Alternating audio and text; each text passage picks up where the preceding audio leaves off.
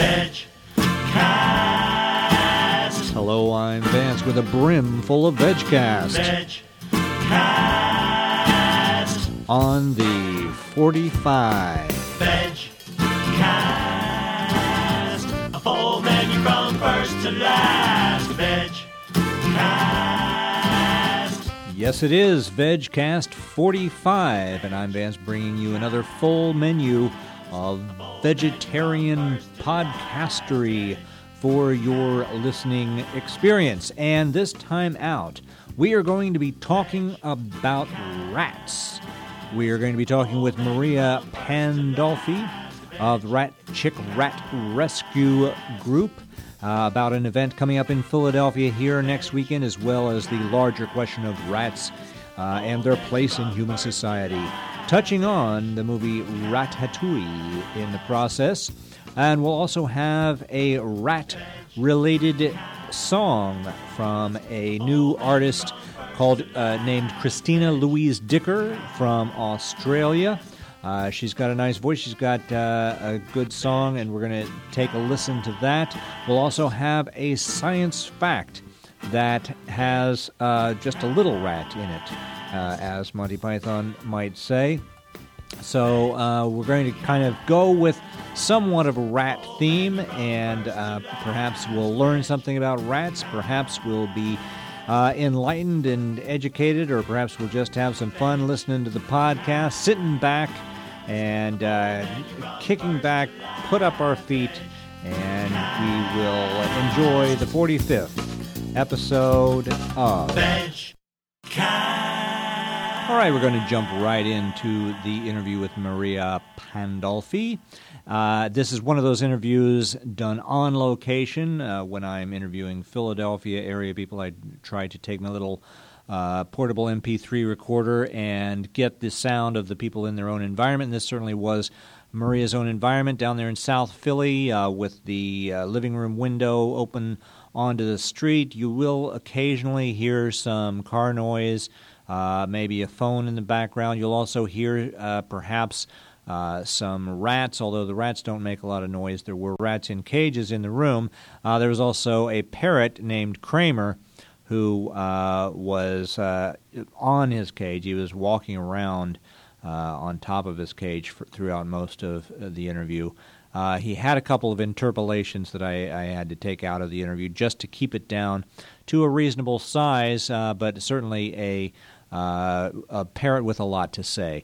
Also with a lot to say, though, is Maria Pandolfi, and that's who we're going to hear from right now. Okay, right now on VegCast, we are talking with Maria Pandolfi, the director and founder of Rat Chick Rat Rescue and Advocacy Group. Maria, welcome to VegCast. Thank you. I'm glad to be here. And we're glad to have you, especially because you have an event coming up here in Philadelphia that we wanted to talk about and make sure any of our Philadelphia area listeners knew about. And that's coming up just a little later this month. Can you let us know what is the concept of the Fab Rat Animal Friend Festival? Okay, well, the Fab Rat Festival started 6 years ago. This is the 6th annual Fab Rat Festival.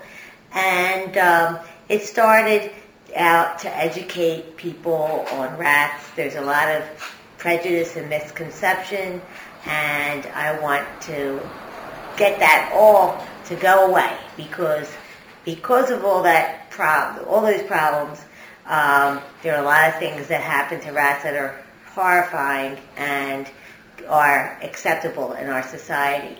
The other reason why we have the Fab Rat Festival is also to let people know about our rescue group, hopefully get some adoptions done, some fundraising, and now we've added animal friends, so I invited a lot of different animal advocacy groups and rescue groups. I don't have any breeding groups there. It's all animal rights and educating the public about all different kinds of animals. I think it's important for all the animal groups to get together and work together.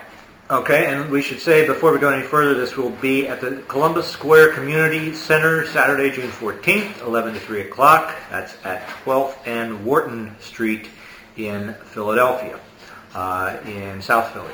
Yes.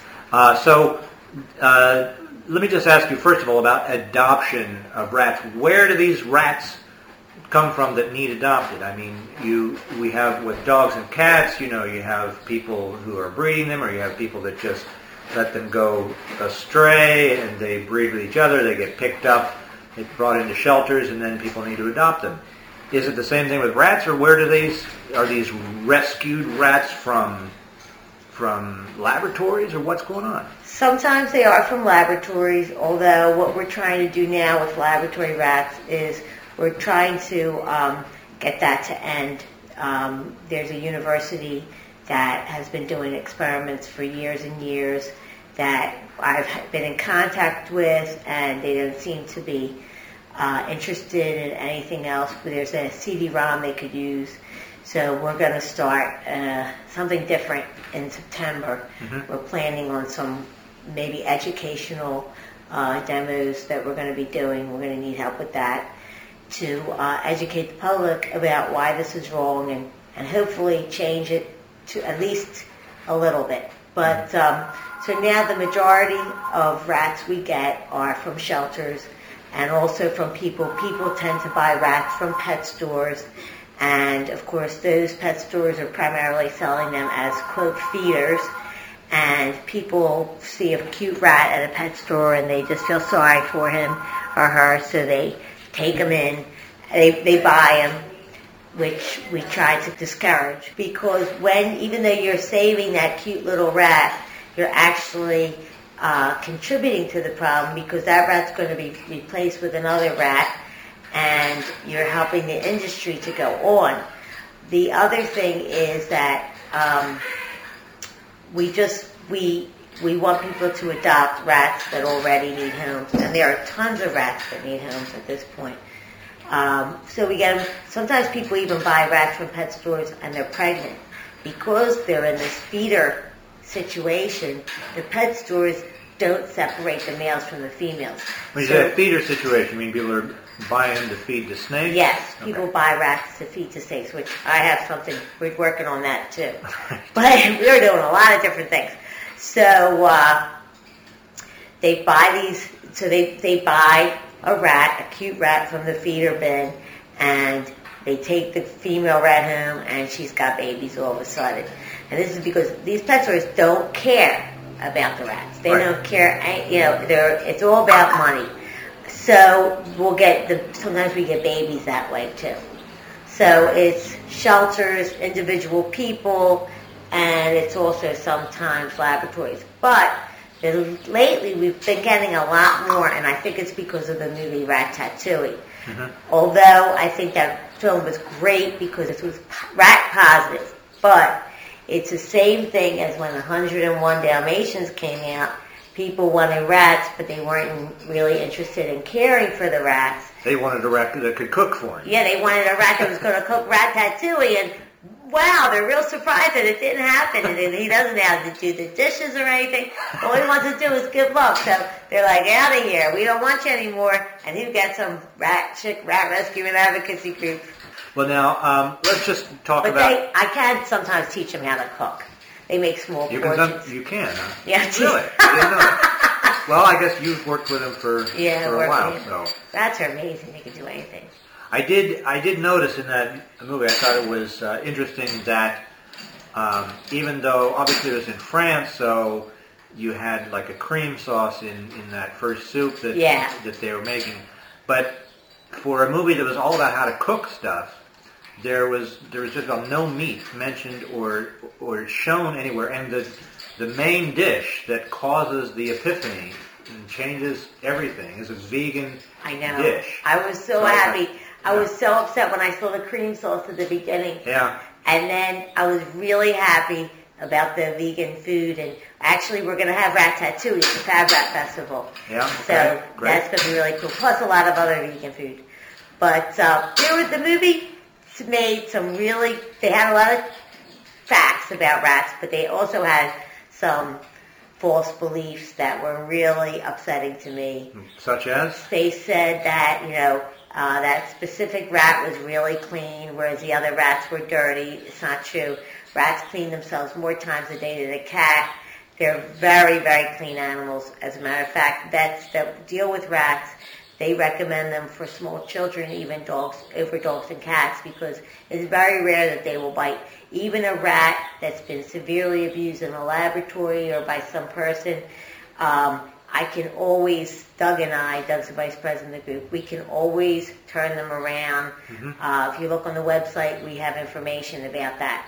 But, that was a false belief, and then they said that he was special because he could taste poison, and actually any rat can taste the smallest amount of poison in food. And there is a rat in the wild, there's a rat in the rat colony that is the taster, and he tastes the food, and if he gets sick, then the other rats will not eat it. Okay. They're brilliant little animals. I mean, they really can't cook. That was a joke. But they are really, really intelligent.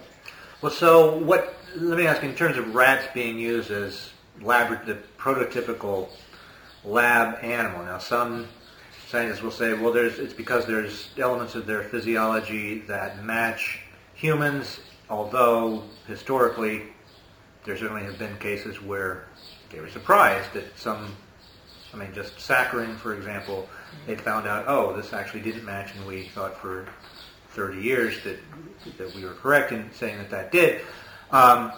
Is that really biologically a good match that would, obviously it doesn't justify, that would make logical sense, or is it really more the fact that rats have already become such a, have the stigma, the social stigma, that it's like, well, we'll just prey on the weakest and most hated member of the community.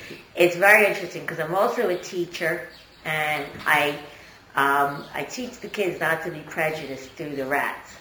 And when I bring them to school for the day, everybody's like, ew, rats, and then I, talk about, well, it's the same as a person that's different than you, and people make up bad things about someone who's different.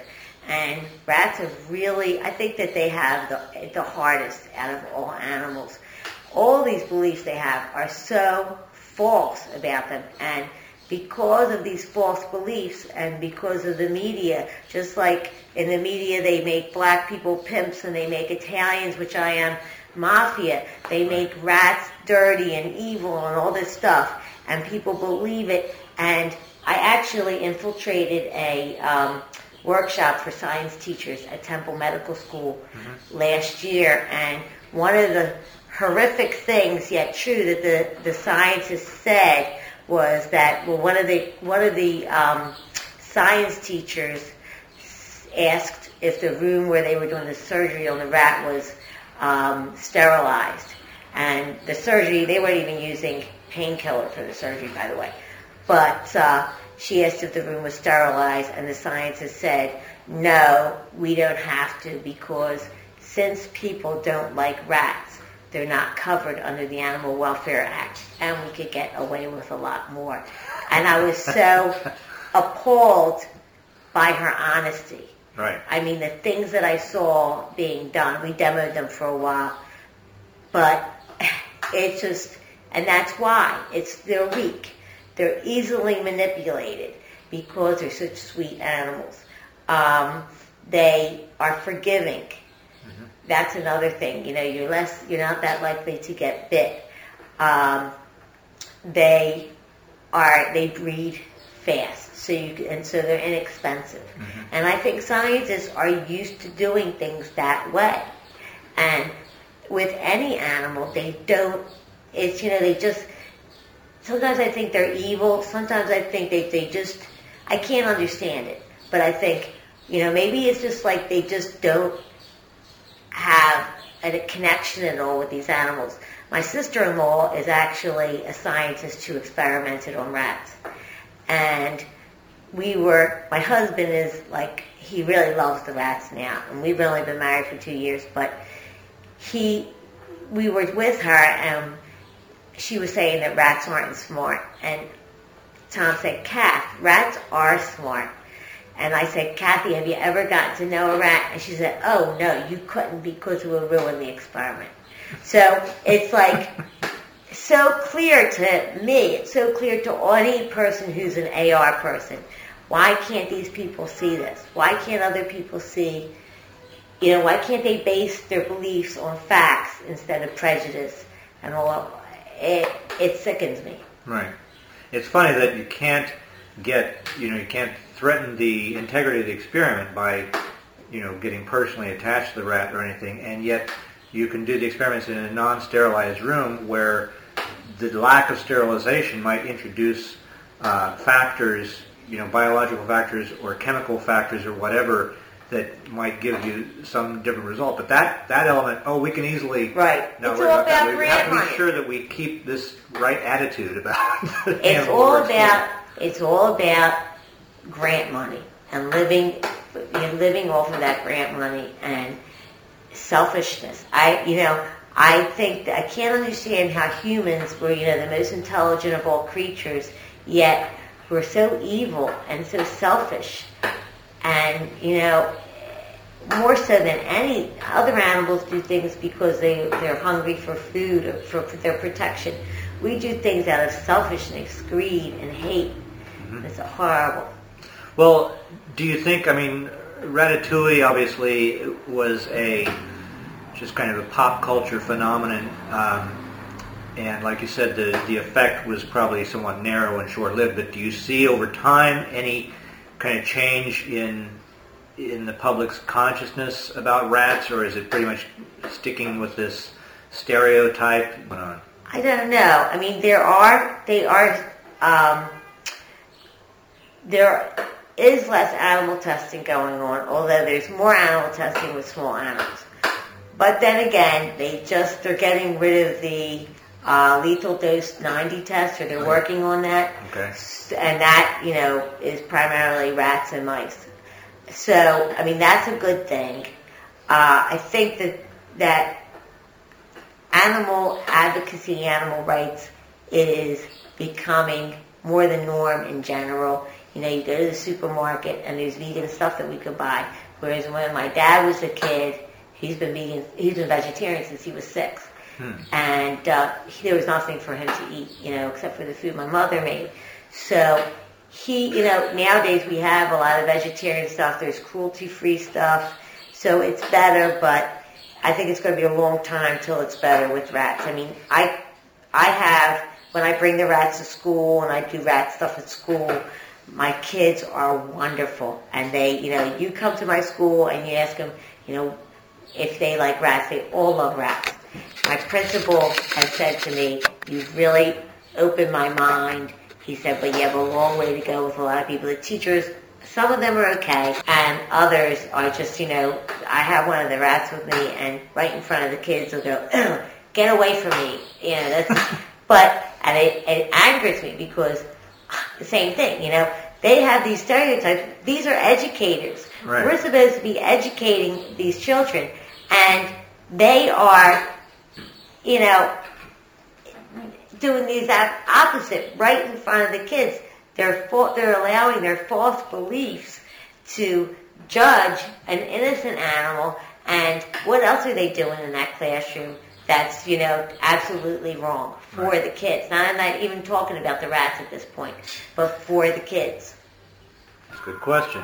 Well, we got to about wrap it up, but let me ask you one more question. I was talking to somebody about the China studies, and T. Colin Campbell has all these studies that the bulk of the book is based on going to China and studying all these thousands of people across huge sections of China and being able to make comparisons in terms of what they are eating and come up with some pretty compelling evidence. But to get to that point, he started by doing animal studies, by doing studies on rats, and he makes the case that, if I hadn't been able to do these preliminary studies, we wouldn't have gotten to this place of being able to put out this compelling dietary case that can save the lives of animals. I'm still at a loss of how to reconcile that in my head. So, where do you come down on that? That's a tough one. I believe that is not necessary. I believe that just like with any animal research that's going on nowadays, It's what they're used to. It's the easy way out. There's other ways. He didn't need to use rats and mice, but, rats and mice are throwaways in our society. They're no different than a chair. They're no different than, an object. And so, that's him rationalizing what he's doing. And people rationalize what they do all the time. Well, fair enough. But you're out there educating people and raising consciousness, and this is certainly going to be a big part of that. The 6th Annual Fab Rat Animal Friend Festival. I can see on the flyer you're going to have all kinds of interesting things. Rat Beauty Contest, Eratomy Awards, live DJ prizes. The Philly Roller Girls are going to be there. Yeah. Boy, all right. Anything else that we need to know about this? There's going to be lots of delicious vegan food. There's going to be vegan food from a very well-known Philadelphia chef who is the founder of CARE, which is one of the animal groups that's going to be there. And the Rat Beauty Pageant is just tongue-in-cheek. There are rat groups that are very serious about these things, and they have rat shows like dog shows and cat shows. Really? And they breed, and they're breeding for a certain color and all that silly stuff. And I think that's terrible. So you're not doing that kind of thing? No, I would not myself like to be judged on beauty, because I don't think I win any contest either. So that's up in the air. Well, thank you. But I just think that, I'm anti-real beauty pageants. So this is kind of more like a spoof on beauty pageants. Okay. And, you never know who's going to win. One year, a white albino that was really, really old with a big tumor was the winner. Okay. Because that guy deserved to win. Well, it sounds like a great afternoon. And for those of our listeners who are, we do have listeners worldwide, so people who can't get to Philadelphia, do you have any kind of takeaway for them as to how they can either, celebrate the day if they're not in Philadelphia, or something for them to remember about rats? Well, no matter where you are, I'm sure there's a rat rescue near you.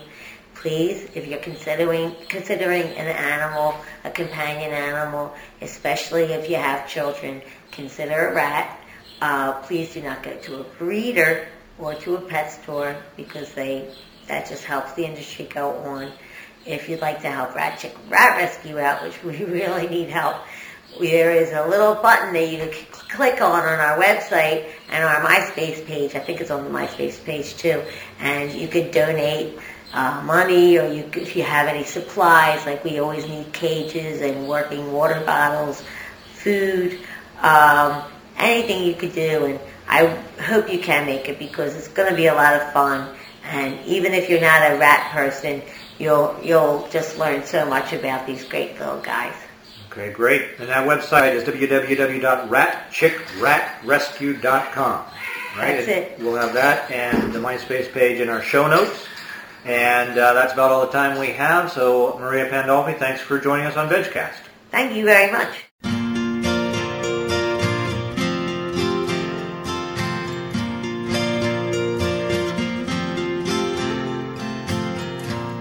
I used to believe that hell was on some distant shore, but now I'm aware of what goes on behind closed doors, and I don't understand why they do what they do. And I just can't sleep at night. May the end come, may the end come soon.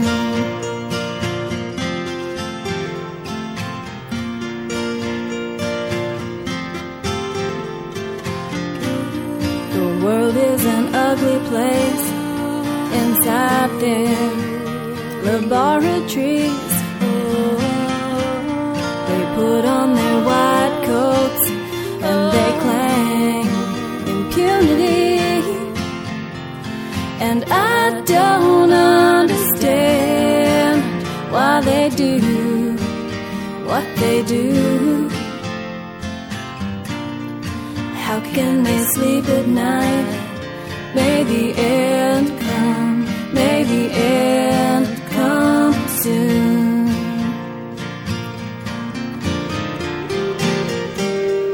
I can't count the lives they've taken, and we call ourselves human. The creatures are innocent, but their eyes are so afraid. They suffer in silence through the cruelty and the pain, and they don't understand why we do what we do. But when they lay down to die, may the end come, may the end come soon.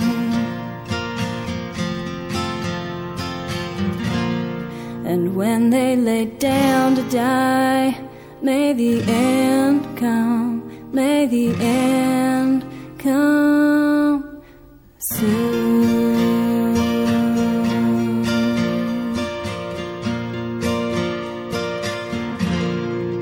That is Christina Louise Dicker from Australia. She's a vegan musician who lives in a semi-rural area of southern Victoria with her husband and lots of animal friends, she says. In Christina's spare time, she is the editor of the Big Beat of the 50s magazine, which is the club magazine of the Australian Rock and Roll Appreciation Society, established in 1974. You can find out more about Christina, hear more of her music, friend her and everything else at myspace.com/hillbillykittenmusic. And now it's time for us to turn to the Science Fact. Our science fact for this VegCast is, as I mentioned, only tangentially related to rats, but it's still one worth paying attention to. Water Scare Over Food Crisis is the name of this story, which is about a report titled Saving Water from Field to Fork, which was jointly authored by the Stockholm International Water Institute in collaboration with the International Water Management Institute and the Stockholm Environment Institute. The study points out that water will be a key constraint to food production unless we change the way we think and act about water resources. The lead of this story says the ongoing food crisis, characterized by growing shortages and rising prices of staple commodities, has far-reaching implications for the world's scarce water resources. The emerging challenges facing the food sector include growing water scarcity, unacceptably high levels of undernourishment, the proliferation of people who are overweight or obese, and of food that is lost or wasted in society. Anders Berntel of the Stockholm International Water Institute points out that food production and agriculture are the biggest global users of water, and if we want to break that down a little closer, he does that. As people's incomes rise in developing nations, he says, they are changing to more meat-intensive diets. According to Berntel, every calorie of food you take in translates into 1 liter of water. He pointed out that red meat from cattle is more water-intensive because it takes up to 15 cubic meters of water to produce 1 kilogram of beef. There's a huge difference from a vegetarian diet, where as little as 2 cubic meters of water per kilogram are needed to produce certain vegetables, Berntel noted. It is time for us, he says, to move beyond thinking about how we meet quantities and to start looking at the type of foods we produce and how we benefit from them. So I guess the lesson there is pretty clear. I'm not going to hammer that home too much. But just especially, it's a little bit off topic, but I got to read this. In the United States, people throw away about 30% of all food, corresponding to 40,000 billion liters of irrigation water, enough water to meet the household needs of 500 million people, according to the study. Berntel said the wastage of food in most rich countries could be in the order of about 50% in developing countries. However, waste is due mostly to problems of storage, transportation, lack of refrigeration, and rat infestation. And so you see, rats aren't all good after all, huh? All right. No, obviously it's not the rats' fault that people are wasting food or storing it badly or whatever else, but it is certainly on the heads and shoulders of those of us in the rich countries to do something about this before telling people in developing countries to modify their behavior and not try to act like us. So I would suggest that anybody out there that wants to do anything about world hunger, about people's access to water, start by providing an example of not just adopting a vegetarian or vegan diet, but being circumspect in how you use your water, in how you use your food, making sure things don't go to waste. Those of us that are conscious of what's going on can make our own judgments and make our own alterations in our behavior, and that's something that we can do thanks to being informed by the latest science fact. And just as a little postscript to that science fact, since we were talking about wasting food, you may or may not have heard that Tyson has just destroyed 15,000 chickens after finding bird flu in Arkansas. It was a different strain than the most potent and dangerous one to humans, but it is evidence, number one, that we can't just keep on laughing about the supposed specter of bird flu, as it does really continue to march across the globe, and also that a lot of the discussion of wasting of food also involves the wasting of lives, even if you considered that animals had some purpose to serve by feeding us. These are animals that have just been raised to be killed without even doing that, which kind of throws the efficacy of the whole system into question, and it's not exactly something that we routinely have to do with fields of wheat, because they don't tend to get zoonotic diseases. All right, that's the last I'm going to say on that, and it's about time to wrap this thing up.